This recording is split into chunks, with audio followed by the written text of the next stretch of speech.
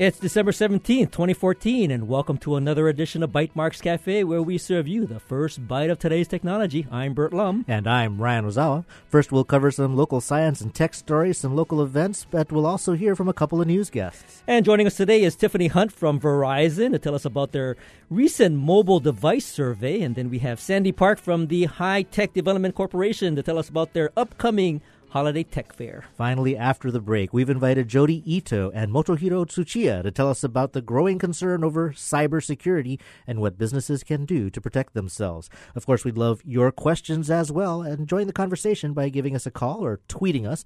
But first, the headlines. Business owners in Hawaii now have a new way to monitor their businesses. The Business Registration Division of the Department of Commerce and Consumer Affairs, or DCCA, has launched a new mobile-friendly notification service called My Business Alerts. Through My Business Alerts, business owners can sign up to receive near real-time email or text messages alerts when somebody makes a change to a company's official state business registration filing. The service monitors changes to a business name, address, status, type, officers, and annual reports. In addition, the service lets consumers purchase a My Business reminder that notifies the consumer when a company's annual report is due. Now, BREG already offers free email reminders to companies when their annual filing is due, but this new service allows others who are not necessarily associated with the company to also receive a reminder. Governor David Ige said in a statement, helping Hawaii's businesses run more efficiently and assisting consumers in gaining access to pertinent information is vital to further strengthening our economy. We will continue to look at adding more of these types of services. Securities Commissioner Tung Chan added, businesses move so fast now it can be hard to keep pace. This new service makes sure a business knows any time a new filing or a change is being made to their corporate record with the state. This can help businesses with early detection if something is wrong. 1 year of My Business Alerts costs $25 per business. A My Business reminder for annual filings is $2.50 for 1 year per business.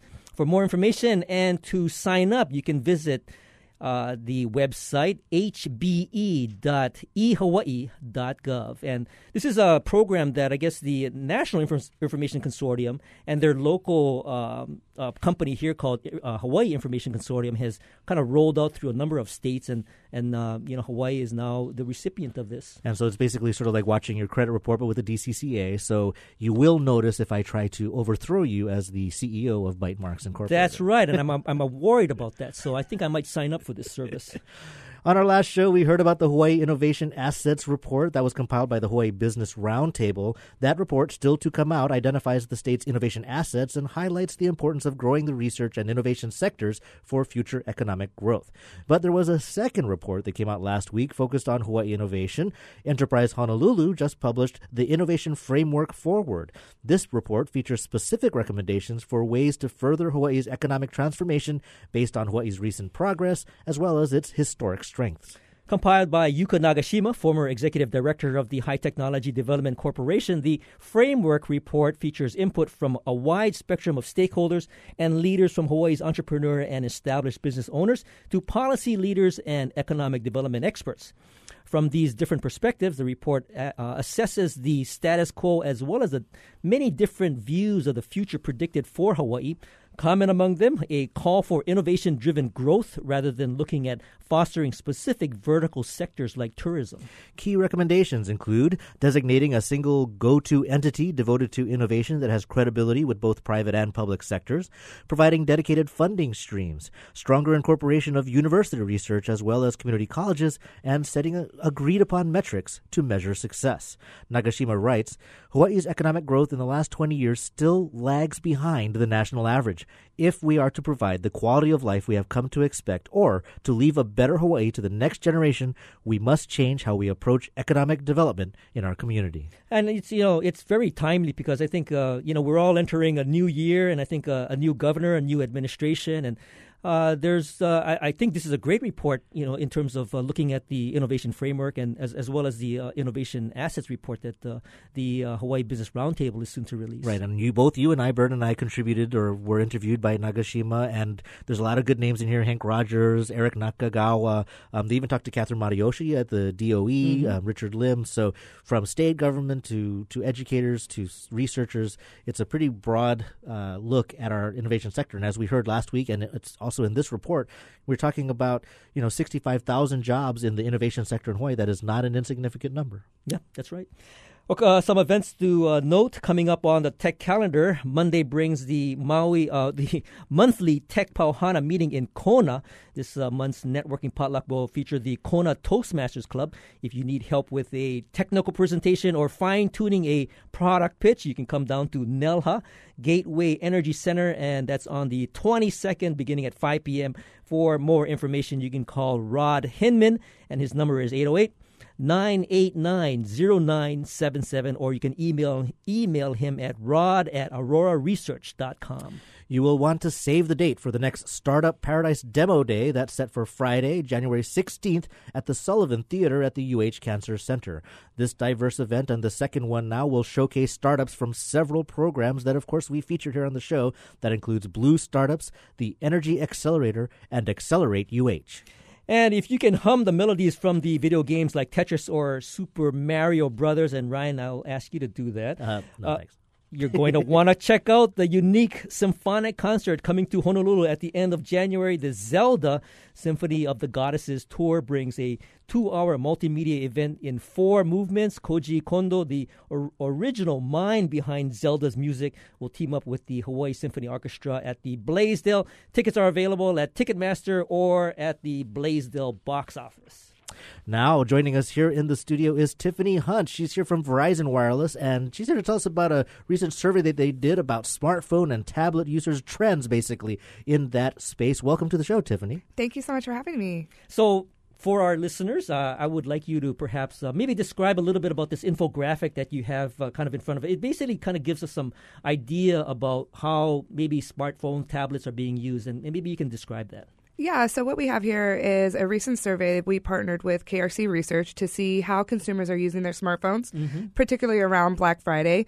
And we took that information to make sure that, Verizon, we want to make sure we're providing the best customer experience. And in doing so, we wanted to know how customers were using their smartphones so we could better provide a great experience in our stores when they come in. So we did that to find out that information below. So what was the most sort of striking thing about this survey? I mean, a lot of people are doing their research online, but how were people using their smart devices to actually go out on Black Friday and shop?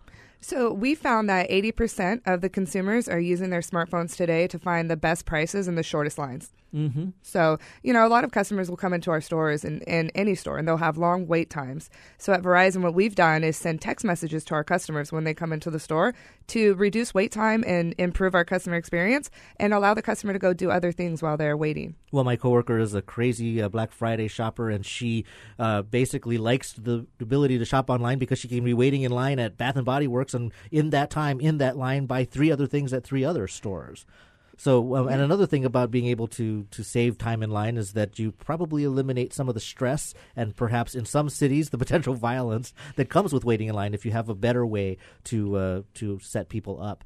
What did the survey have to say about tablets? Because I've certainly been hearing a lot of people saying that maybe we've reached peak tablet. People aren't using tablets as much as they used to. What did the survey find?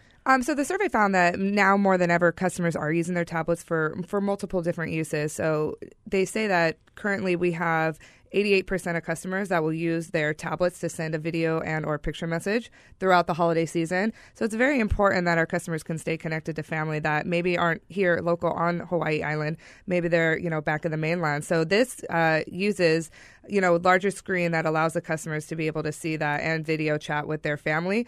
And in the research also found that 99% of customers will use their tablets to do that and or cell phone devices. Here's a couple of interesting stats. It says 10% will be willing to part with their device over the holidays. That means 90% won't want to part with their device. Yeah. Is that basically what it... Yeah, that's basically what it says. So 90% will not part with their device, and that's so that way they can stay connected with their friends and family when they're, out on the holiday season, which was, a bit surprising when you would think, right, 90%, but it's, it's now more than ever that people are using it for that reason. And are there things in the report that are not just about shopping? Certainly retailers are probably concerned about that, but there are other activities that people are using their phones for, correct? Yeah, there's other things besides just shopping that people are going to use their cell phones for. So it's one is shopping. Also, they're going to text their friends and family over the holiday season. So 92% of the millennials will text holiday wishes versus 47% in other ages. So, just a simple text to a family member is a lot more common, we find, in the millennials, which is important for us to know as a company so we can provide a great customer experience. Well, out of my 3 kids, 2 of them texted me their wish list. So definitely texts are part of that for sure. Well, here's another interesting stat. It says seeing family is 5 times more important than getting gifts. Now, it's 5 times more important than getting gifts. But when they see their families, 90% still want to be on their smartphone. Yeah, well, if you don't want to be with your family, I guess you can be with anyone else in the world that way. The 58% downloading holiday recipes or decorating tips. I've got a house full of Pinterest nuts. So if I can't afford that nice dress, my wife can at least pin 50 other nice dresses that she'd like to look at. So has Verizon kind of done this just around the holiday season, or have they kind of looked at this survey in other, let's say, Mother's Day or other kinds of events? So this is a survey that we've just brought out, and it was to improve our customer experience and to continue to provide that great customer experience that we can. And you mentioned before that 90% people will not part from their cell phones, but 5 times or more, it's more important than getting gifts. So I think what's important there is that we understand that the technology is available to them, so that way they can use it to see people who may not be here or may not be with them. So they have that ability with smartphones and tablets, which is why it's so important to have these devices not only to shop and to look at recipes, but to also stay connected so you can still see them even though they may not be here. So it's very important. So, Tiffany, where can someone go to see the results of the survey or even this great infographic that I'm sure we can post as well? Yeah, so you can go to VerizonWireless.com, so www.VerizonWireless.com. You can visit any of our local retailers on the Hawaii Islands, and we'd be more than happy to go over that. And as well, if you guys could post it, would be amazing. Yeah, sure. We'll put it up on our show notes. BitemarksCafe.org. Thank you, Tiffany, for joining us. Thank you so much for having me. I appreciate it. And, of course, we want to welcome Sandy Park from HTDC to Bytemarks Cafe to tell us about the Holiday Tech Fair. Welcome back. Sandy. Happy holidays, Bert and Ryan. Oh, cool. So now tell me, how many years has the Tech Fair been going on? I lost count. Oh, this is our 15th annual. That is impressive. Woohoo. Now, it's just like singing carols and watching A Christmas Story. Having you in the studio to talk about this event is a tradition that really brings the holiday spirit out in me. But for those that this is new for, what is the basic objective of this holiday fair? It's not specifically just to get eggnog, correct? No, it's not. It is a job fair, but it's also to create the awareness of the tech industry here in Hawaii. And actually, this year we are including the other types of jobs and industries, including the medical industry, some small and light manufacturing. So we kind of want to broaden the scope a little bit of the event to include high-skilled jobs. Now, one of the things that we hear a lot about is the brain drain, and I think the Tech Fair is really trying to address that, because although we might have lost somebody to a mainland job, they still have to come home to visit Tutu and Auntie, and so here you can sort of grab them and show them what opportunities are available. Right. The reason why we have it during the holiday season is to attract the kama'aina coming home to visit family, not just the kids coming home for Christmas break from the colleges, but also for the older, skilled workforce who are coming home to be with family over the holiday season. So can you give us an idea? I sort of have a sense of who might be showing some of their capabilities, but what companies might be having a little booth there at the Tech Fair? Well, we have right now over 24 companies, exhibitors. That includes our tech companies like Oceanet, Navatech, Live Action, Decision Research, but we're also including the John A. Burns School of Medicine, the Rehab Hospital of the Pacific, Hawaii Pacific Health. We've also invited the UH College of Engineering to showcase their programs. PAXA from Island Insurance. Hawaiian Airlines has also joined us this year, and the FBI. Oh, so really? we are looking for a pretty good program this year. So Sandy, I mean, how much do you have to go out there and actually, recruit any of these companies, or are they calling you up and saying, "Hey, Sandy, I want to be a part of your tech fair"? Both. Really? But I do like to reach out personally to a lot of the industry I'm impressed people. that Hawaiian Air is participating. I mean, they're a Yes. very successful local company, and to have them Exactly, actually yeah. want to maybe attract some kama'aina coming home. I mean, that's great. Yeah, and Data House will also be participating. yes. So they have a whole slew of positions available in both the Data House, Team Praxis, and some of their new innovative companies that they're spinning out. Any startup companies that we've seen come through, let's say Blue Startups or any of the other accelerators? Blue Startups will be participating Oh, good. along with the Sultan Ventures. We do have some of our MIC clients who are joining us this year, like DevLeague, Sudoku, Hyperspective, Spectrum Photonics, and maybe a few more. Wow, that sounds like the roster of guests here on Bytemarks Cafe. That's right. Well, I like how you're including a lot of these other companies, including the education and the medical sector, because as we just talked about in the news segment, the Hawaii Innovation Assets Report from the Hawaii Business Roundtable, or Yuka Nagashima's new report for Enterprise Honolulu, they're talking about how there is an innovation sector, a tech sector that covers many other verticals, many other industries within tourism, Exactly, within medicine. yes. So that's great. Now, this event is being combined with the other event that we frequently feature, which is Wetware Wednesday. So it's sort of kind of overlapping and integrated. Yes, it's a Wetware Wednesday holiday Wetware Wednesday. So it's a little networking pauhana within the tech jobs, the holiday tech fair. So who are the people? I mean, I imagine that a lot of the people who are affiliated with these companies or interested in positions with these companies would turn up. But for someone who's new or new to the community, what are the sort of people that you would specifically want to invite to bring to broaden the population here at the holiday tech fair? Well, definitely we want to see the students, to educate them on the industry here in Hawaii, and also the skilled workers. But we also want the general public to be there so they can understand what the innovation economy is about, what the industry includes. It's not just Game Boys or PlayStations, but it's a lot of creativity and innovation and opportunities. Now, in the past, there was maybe a program associated with the tech fair. And I wonder, maybe, are you incorporating a program? Presentations this year? Yes, this year we will be incorporating a presenter. Oh, We okay. are really, really happy to feature Darius Monsef. Uh-huh. He is a Bubs. local boy making Bubs. Yeah. Yes, he's a local boy, went to Silicon Valley, San Francisco, did well, has come home, and he's contributing a lot to grow the industry here in Hawaii. Now, also in years past, you've done resume reviews. Is that going to be a feature? Right. So before the doors open at 5, we will be having free resume evaluations by HR professionals, and we're also going to be including free headshots. Oh, so photography as well. Yes. So I would agree that, I mean, yes, everybody just sort of looks at LinkedIn these days, but having a Yes. good resume, and I would say even a good headshot probably is a good thing.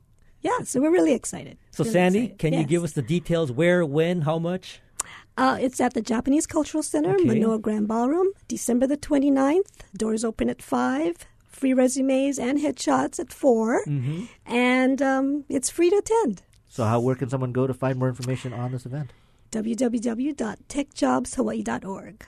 Fantastic. Okay, Tech sounds Jobs, good. We'll it says put that, all you need to know. That's right. We'll put that up on our show notes. Thanks, Sandy, for joining us. Thank you. And that's what's been happening this week. We'll take a short break, and when we return, we'll be joined by Jody Ito and Motohiro Tsuchiya and talk about the growing concern over cybersecurity. From international hacks like the current attack on Sony to things happening here in Honolulu and Hawaii's small businesses. What can you do to protect business and personal information? What tools are available? Of course, if you have a question, you can give us a call at 941-3689, or you can reach us toll-free from the neighbor islands, 877-941-3689. And, of course, we're live here in the studio. We're monitoring Twitter, so you can tweet us your questions as well at Bytemarks or at Hawaii. This is Bytemarks Cafe. Enjoy a holiday evening serenaded by an archangel. That's Hawaii Island musician Lito Archangel on Saturday, December 20th at 7:30 p.m. Known for his soulful falsetto and how he infuses traditional Hawaiian values into stories and songs, this is Archangel's first appearance in HPR's intimate Atherton studio. Reserve your seats now at hprtickets.org or call 955-8821 during business hours.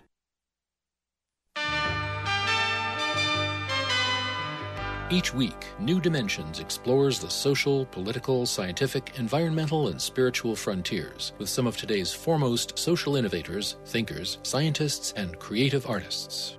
Hello, I'm Justine Willis-Toms. Next time on New Dimensions, we'll be featuring a talk I gave in the summer of 2014 about thriving in chaotic times. Sunday morning at 11. Support for Bytemarks Cafe comes from the HPR Local Talk Show Fund, which helps Hawaii Public Radio sustain and grow its locally produced talk show programming. Mahalo to contributors Bush Consulting, Sacred Hearts Academy, and Hawaii Supply. Welcome back to Bytemarks Cafe. I'm Bert Lum. And I'm Ryan Ozawa. And joining us today is Jody Ito and Motohiro Tsuchiya.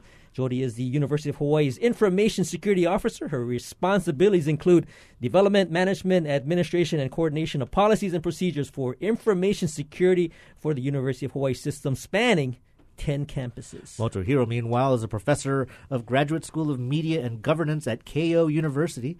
Motohiro is also a visiting scholar at East-West Center's research program. He joined in February through February of next year, and during this period he will be conducting independent research on several topics, including cybersecurity policies in the U.S. and Asia, as well as the physical security of submarine and undersea cables between Japan and the U.S. And, of course, will our networks ever be protected from cyber threats? We want to get your comments and questions. And, of course, that number to call is 941-3689 on Oahu or 877-941-3689 from the neighbor islands. Jody and Motohiro, we want to welcome you both to Bytemarks Cafe. Well, thank you very much for having us. It's thrilling. Thank you so much. I'm very glad to be here. Oh, great. So, this is going to be a very interesting topic because I think there's so much of it in the news that I don't think a week goes by that there isn't something happening with a major corporation or a major breach of information and let's say, data that some of these servers and computers are housing. Now, just to kind of get a level set, Jody, maybe you can give us a sense of what are some of the, when you talk about cybersecurity, I mean, that's a broad umbrella of different kinds of things that might occur. What are the typical things that, as a security officer, you're trying to protect from? So from the university's perspective, it's about protecting the university's information assets. How do we make sure that the personal information or sensitive information of the university community is not exposed in ways that it shouldn't be? And this could be either us as individuals somehow giving it out by mistake, like if a spreadsheet that has social security numbers inadvertently gets emailed out to a list instead of to an individual. Reply all. Reply all. You got to hate that. Or information that's placed on a server, a public web server that was never intended to house sensitive information. So lots of it is just personal mistakes, but other things is you have this whole wealth of cyber criminals out there. Crime on the internet is a huge business. It's a multi-billion-dollar business. I've heard things said about it that it's almost as big as a global drug trade, if not bigger. Right? There's so many ways that you can be anonymous on the internet and still pursue hacking into somebody's computer. So your neighbor could be using your wireless to log into your computer and read your emails. Maybe a little innocuous, but what if they're going after your purchasing that you did on the internet with your credit card numbers embedded in your web browsers? Right? So it's the fact that we are using the internet in ways that I don't think it was necessarily intended to, right? So we're shopping online all the time. We're doing our banking online all the time. We're putting ourselves out there. Think about how many devices we have connected to the network at any given time. Talking about your cell phones, your iPads, your laptop, computers. You can even do Wi-Fi in airplanes now. Right, and soon your refrigerator and your washing machine is going to be online as well. Now, Motohiro, we're glad to have you here in Hawaii and on our show to bring us kind of an international perspective. I like what Jody said, that sometimes half of an ISO, information security officer's job, is internal education. That's what I had done at a previous job as an ISO at a bank. But with you, I think you can you give us a sense of really when you're looking at nefarious, malicious actors and they're working across borders, and you can touch on, I would say, the Sony hacks, which are making headlines where there's questions of whether it's a state-sponsored hack. I mean, how intense are the threats that we face from people who are specifically set on doing harm to our networks, to our systems, to our businesses? Yeah, thanks so much. There are several motivations for cyber attacks, actually. First one is individual motivation. So you want to stalk someone or steal privacy information. And second motivation is economic one. So you want to steal some money from banks or someone else, or maybe valuable technology information from industries. And third one is political motivation. So there are many political tensions between countries, among countries. So they want to affect other people's minds or something. And the final one is military motivation. So there are few cases using the cyber methods to attack other countries in military perspective, but it might happen, and there are some cases about it. So now there are state-sponsored attackers all over the world. So they are mixing economic incentives, our political incentives, or military incentives, but we cannot distinguish who they are actually. So we call it the attribution problem. So attribution means that who is real attackers behind the cloud of the internet. So you cannot identify who is real hackers. So this is could be state-sponsored, could be individual, could be small hacker groups. We still don't know. Do you have an opinion on the Sony issue? I mean, some people say that it's just disgruntled Sony people that are getting their revenge on the company, which, as you say, is personal, probably for them. But there are people who feel there's credible evidence that it's, if not state-sponsored, it's in support of the state of North Korea because of the film that they now canceled the release of simply because of these threats. What do you think? Yeah, I wanted the movie in Hawaii, but it was canceled in Hawaii too. So. Yes. There are several cases that North Korea was involved in the past. So the first one was July 2009. It was the July 4th celebration in the United States. So there was a huge DDoS attack, distributed denial of services attack. So lots of infected computers access the targets. That's a DDoS attack. It happened in the United States. 3 days later, it went to the South Korea. So it was the same method, and there are many websites were shut down. It was linked to the North Korea. So people said there's no hard evidence, but South Korean government thought that this could be North Korea. And 2013, I think, March of 2013, South Korea was hit again. So broadcasters were targeted and bank ATMs didn't work. So I asked the South Korean government who did it. So they said, we're sure that North Korea did it. So they could trace some evidences going back to North Korea. So there are many cases North Korea is involved in real cyber attacks. So this one, Sony Pictures case, could be North Korea. We can. I still don't have a clear evidence, but we can assume that they could do that. So I would assume that there is quite a bit of experts sort of looking through the forensic data that might lead them to where this might have originated. But are the attackers so sophisticated that they can pretty much wipe the path or wipe the trace of their path clean from wherever they might have originated the attack from? So whenever somebody says, North Korea or maybe China or maybe Russia, if they're that sophisticated, haven't they already perhaps wiped that path and maybe created a false path that might have led back to, China or Russia? Yeah, it is possible. Or sometimes they disguise as somebody else. So in one case that people said this is from China, and because IP addresses were coming from China. But North Korea is using Chinese servers to attack other countries. So we still don't know it is really from China or North Korea is using Chinese facilities to attack other countries.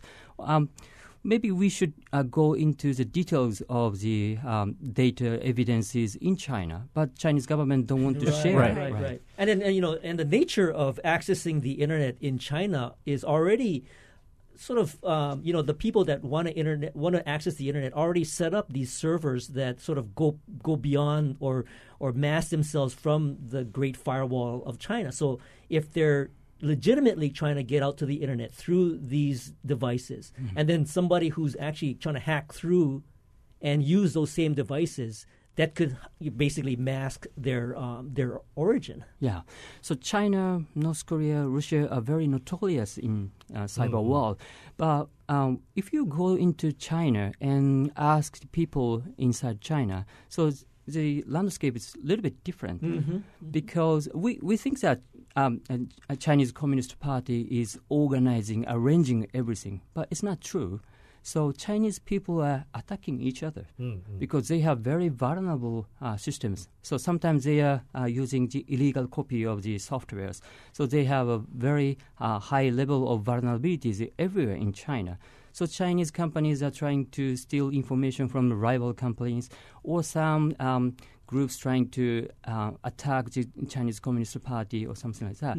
So lots of things happening inside China too. So China is always saying that they are victim of cyber attacks from other countries, but actually they are victim. So they are getting a lot of cyber attacks from inside and outside. So they are kind of a confused situation now. Yeah, and I mean, I'll tell you that if I wanted to download an illegal Sony Pictures movie, I'd probably go over to Bert's house first and use his Wi-Fi to do that. We are talking to Motohiro Tsuchiya. He's a visiting scholar at the East West Center, and we have Jody Ito, the Information Security Officer for the University of Hawaii, talking about cybersecurity on a larger scale. If you've got a question, a company that might be worried about being hacked, you can ask the experts by giving us a call at 941-3689 or toll free from the neighbor islands, 877-941-36899. Now, Jody, UH has not put out a film that makes fun of North Korea, so I would presume you're not a target. But we're target in many different ways. So tell us about that. I mean, or DDoS attacks in particular. I mean, what does the university see as this hapless bastion of higher education? So we as a university, our mission is education and research. Therefore, we have to have an open network because we never know what people are researching or what classes they're taking. So in fact, we often get copyright violation notices because our students are very active in downloading music, software, games, which they did not pay for.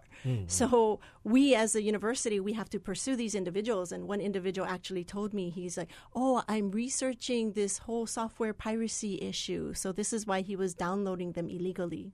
So, but very, very possible. So we do not have a way of identifying which is legitimate research or somebody who's lying to us just so they can get their free downloads.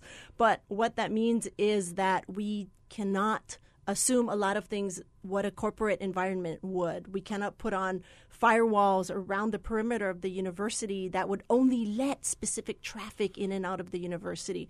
And even for students, they come and go. So they have all of their wireless devices that we have to let onto the network because they need it. That's part of their life. So from a university's perspective, if you think about all of the devices we can have active on our network at one time, we're talking about hundreds of thousands of devices, and we really have no way of managing it. So what we try to do is not to secure the network in and of itself, but we try to secure the information assets and protect those. So where is this sensitive information of the universities used? How do we determine the risk around the use of that data?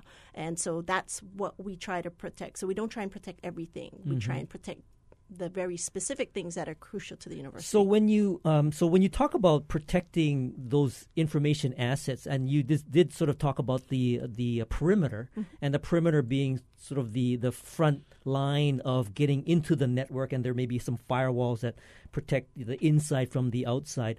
But once they're already on the inside, and there are some, downloads being done, or maybe there's some nefarious activities that are sort of transferring data from one place to another. What is it that you have put in place that indicates those activities happening? So from an information security perspective, we normally don't disclose specific technologies of what we use and how we do it. But in general, there are monitoring devices or things that we look at that would give us a baseline of what we would consider normal activity. And then if we see deviations from those, then we tend to assume that it's compromised or there's some kind of attack going on the university. So for example, if we can routinely access all these external websites, and all of a sudden we notice that the response is a lot slower, then we start digging into the network, monitoring a little bit, and trying to identify the causes. And that's how we can detect, for example, if we're being the victim of a distributed denial of service attack, which the university has experienced some of those. One of the benefits of the university is we're a research network, so we actually have very large, very fast pipes, as we call them. And so even though we are hit very hard by a distributed denial of service attack, it doesn't cripple the university. It makes us limp along a little bit slower. But we do see a lot of the common attacks that everybody else does.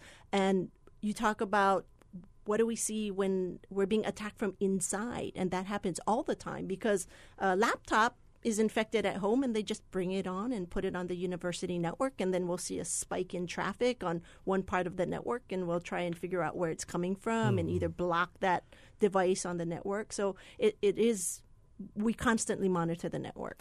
We're talking to Motohiro Tsuchiya, an international expert on cybersecurity, currently visiting scholar at the East-West Center, as well as Jody Ito, the information security officer for the University of Hawaii. If you're concerned about cybersecurity for your business or organization, you can give us a call at 941-3689 or toll free from the neighbor islands, 877-941-3689. I'm also watching Twitter. You can tweet at Hawaii. Now, Motohiro, the university is a large organization, but a lot of people listening aren't working for an organization of that size, and they wouldn't necessarily have the in-house expertise to harden their systems against an attack. So I was wondering if you can share any best practices or strategies that you might offer, say, a company that has a network, 30 computers, they're all browsing the internet. Do they need to hire a cybersecurity consulting firm to work with them, or is there anything that their IT guy or gal or student intern could do to at least improve their chances of protecting their networks? Yeah, it is a very difficult problem, actually. So if you have some money to invest in security, but you don't know how much you should invest in security, so security doesn't make any profits. So corporate manager says, this is a waste of money. But so if your assets were stolen, so it would be very huge damage for your company. So you have to strike a balance between investment and protection. But there's no formula to understand how much amount of money is necessary to protect your company. So, of course, if you have money, you can ask for experts to check your company's security. But many of companies don't understand, actually don't realize that they were being attacked. So former FBI director said, so there are two companies in the world. So one is that they were hacked, and the other is they don't know they were hacked already. So we have to we are thinking that what is the best way for everybody, but there's no good answer actually yet. So I was part of the committee in Japanese biggest industry association. We try to persuade big corporation companies and middle-sized small companies managers, but they said they don't want to spend much money on in security. So actually, I don't have a good answer. I want to talk a little bit more about that, because I think that's probably the exact scenario that might have unfolded with Sony.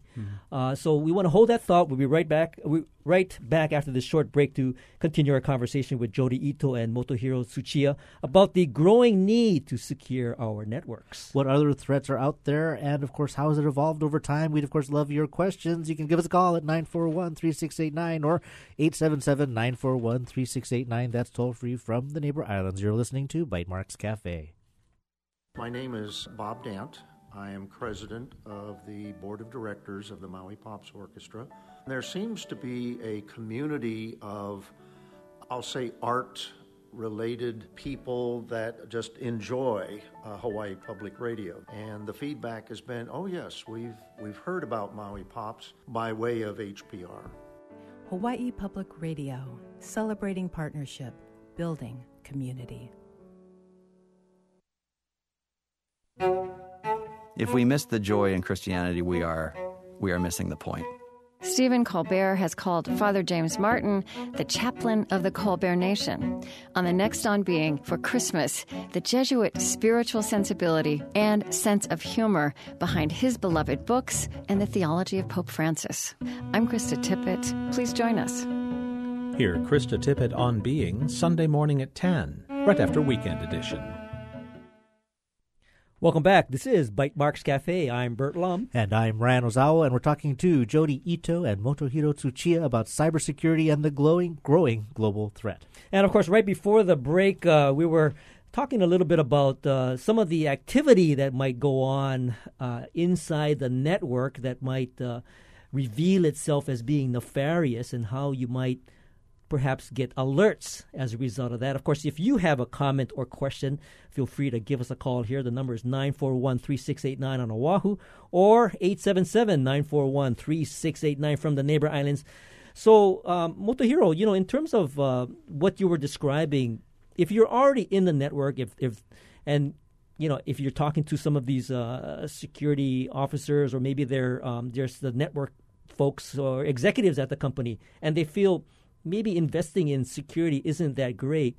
But in the Sony case, obviously there was activity going on. There was a lot of files being downloaded and moved around. And there obviously was not a lot of indication, or maybe there was, and they just didn't pay attention to it. I mean, what happened that let it go on so long?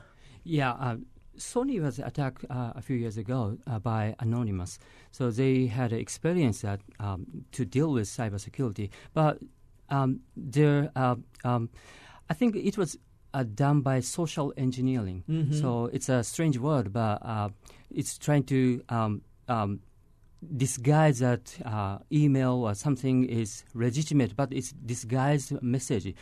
I want to go back to the Mitsubishi Heavy Industries case. Okay. Yeah, this is a 2011 case, actually. Mitsubishi Heavy Industry is one of the military contractor in Japan, and they have a good relationship with U.S. Military contractors. It means that U.S. military high-techs coming to the Mitsubishi Heavy Industry. So Mitsubishi had a very good security, so internal, external security, but industry association was hacked first.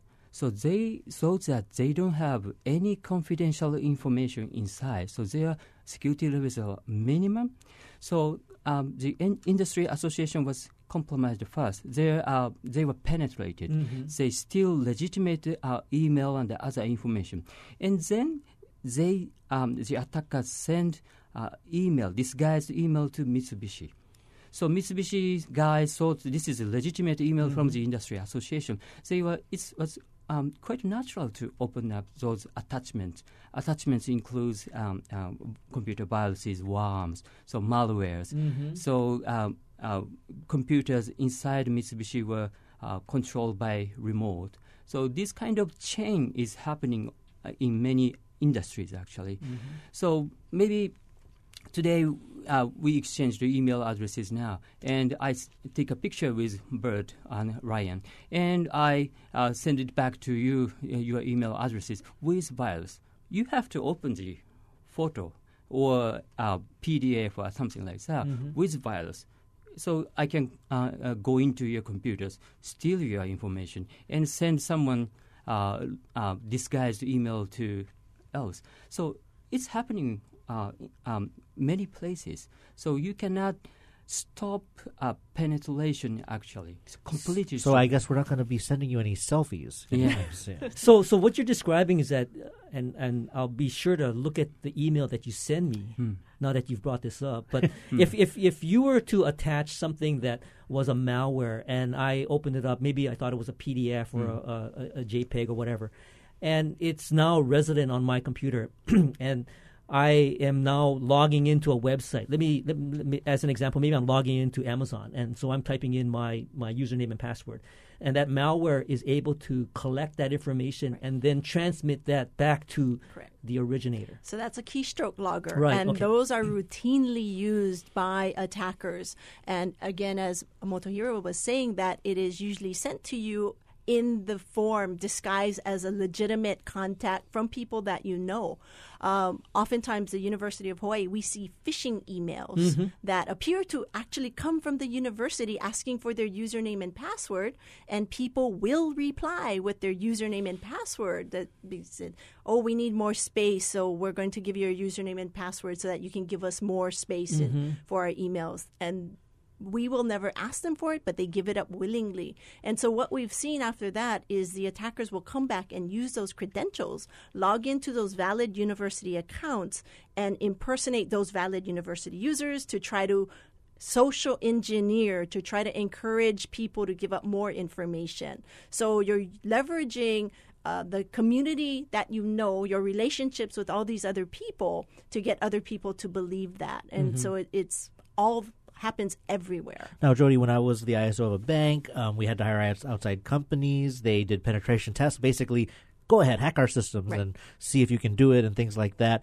But as Motohiro said, it's hard for a company of almost any size to evaluate what's the appropriate level of investment to prevent outside attackers. But it seems that every time we've started this conversation here on the show, it kind of comes back to people on the inside needing to be better educated about how to practice safe computing. So can I ask you, just if you had to save on a 50% level or 60-40 or whatever, what would you say is most important? The hardening of a system from North Korean hackers, or making sure your secretary knows not to believe anybody who calls her on the phone saying there's someone else? Actually, it's both of those, because one, your computers that you use, you should make sure that you have it set up so that it automatically updates. So it will automatically receive those security updates and install them. We call that patching.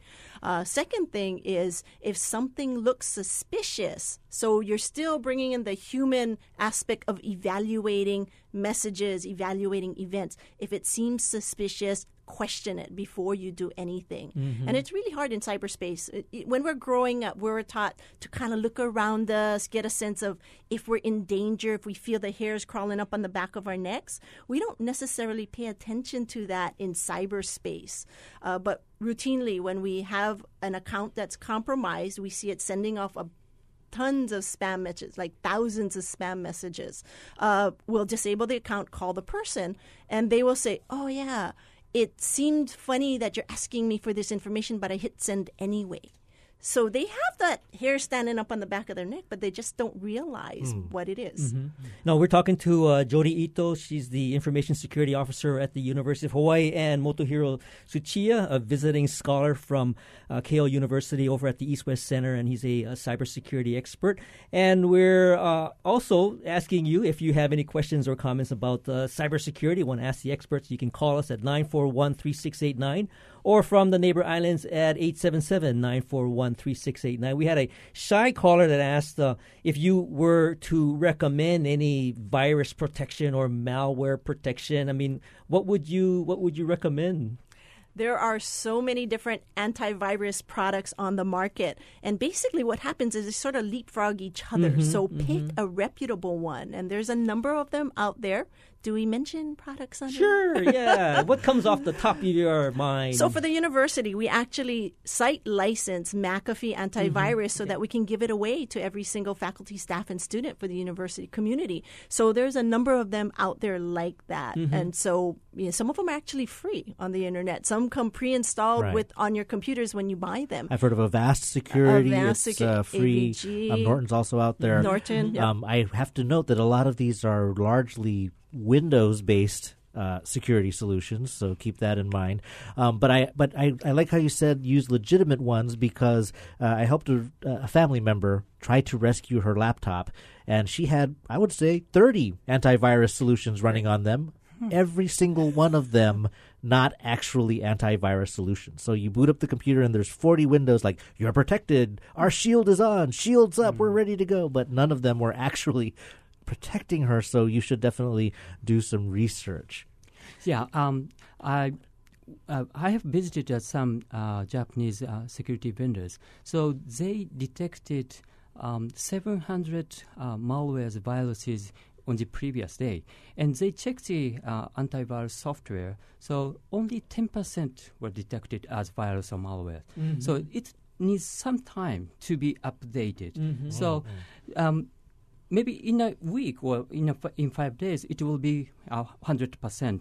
But first a few days, you have to be very careful. Mm-hmm. So it needs to, and you have to always update virus definitions. Mm-hmm. So it's not perfect solution. Right. We need it, but... Well, we want to welcome Rod from Maui to Bytemarks Cafe. Welcome to the show. Yeah, hi.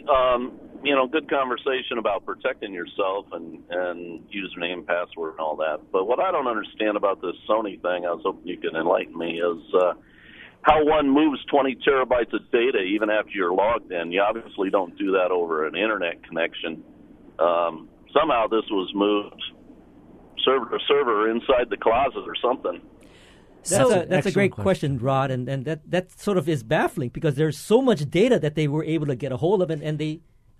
But if you think about it, Sony is a big company, so they have very large network connections, and they are routinely moving data of that size around. So how would they detect if it's a legitimate transfer or legitimate transfer? That's a good point, because if they're moving a movie from absolutely. One point to another, and they're doing this all the time, right? So would you? But I also think that it's just as likely that you have a nice size Western Seagate drive from Costco, and you get into the closet and pick it up the next morning, and you've got all that data as well. There's so many points of failure. Exactly. It's hard to know. Well, also welcome from one of our favorite neighbor islands, Maui. Paige from Maui. Want to welcome you to Bytemarks Cafe.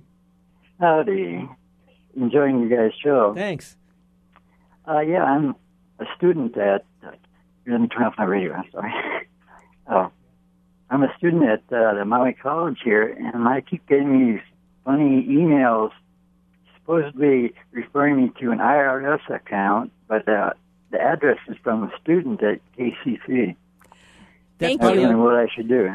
So that is actually one of our phishing attacks, where a legitimate university account is compromised and is then used to send out additional phishing emails. So number one, if it looks suspicious, if it smells suspicious, report it. So you can email it to help@hawaii.edu and we will evaluate it for you.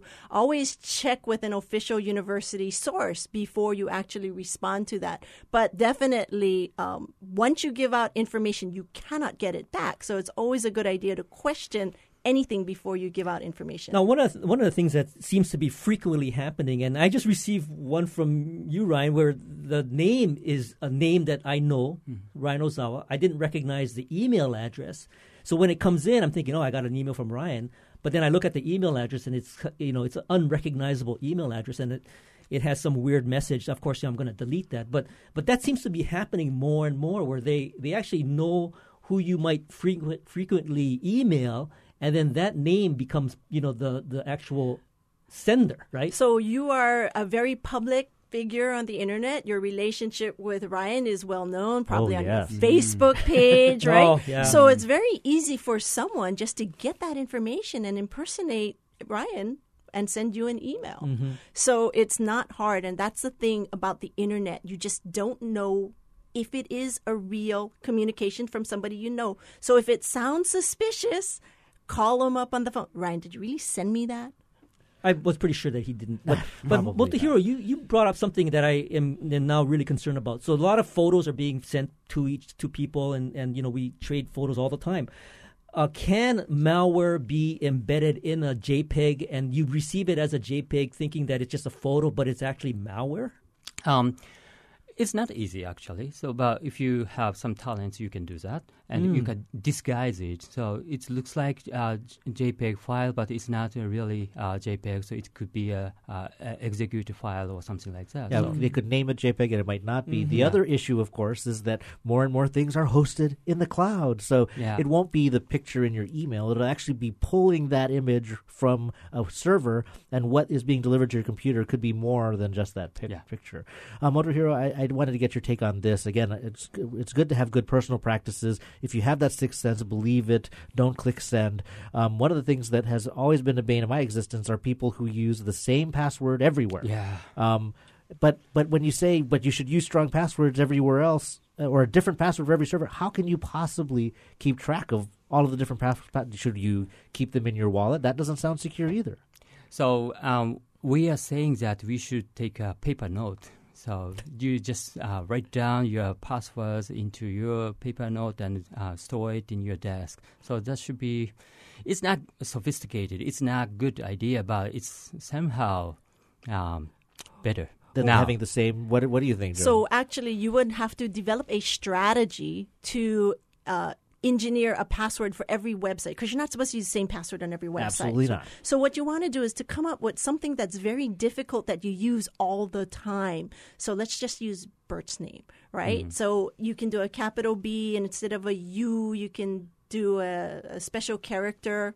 R, you can use a 4 or something. So, and a T, just use a T. And then that's difficult because it's not a dictionary word. It's not something that you can look up easily. But then you attach it to something that's unique about the website that you So use. a different password Different for password Yahoo every time. versus But Facebook. You can re-engineer it.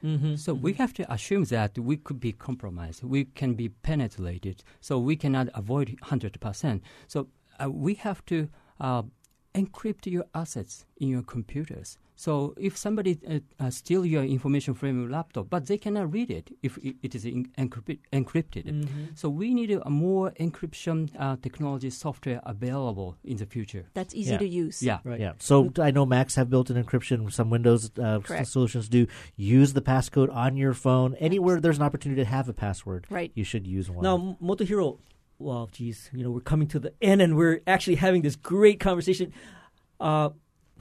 I guess I'm going to have to save it for the next time. Motohiro, where can we find more information about what you're doing, sort of at the East West Center? East West Center is doing a lot of things, population, environment, security, or something like that. But it's a great institution. We are federal institute, not a state. So we are doing the larger perspective covering Asia Pacific. Well, are you going to be doing a talk? I did catch one of your talks, and are you doing something?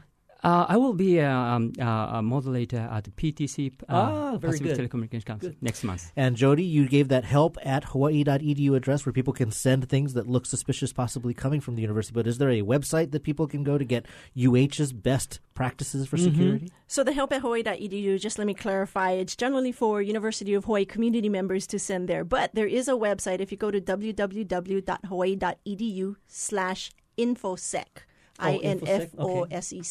We post a lot of information about the university's policies, but well as general best practices that an individual can use about securing themselves on the internet. Absolutely. Sounds good. We'll put that up in the show notes. Jody Ito is the Information Security Officer at the University of Hawaii, and Motohiro Tsuchiya is a professor at Keio University and a visiting scholar at the East West Center. And we want to thank you both for joining us today. Thank you very much. Thank you for having us. And thank you for listening to Bytemarks Cafe. Join us next week for our Christmas Eve show. We're talking about high-performance computing. And if you missed any part of this edition, you can find the podcast of tonight's show on bytemarkscafe.org.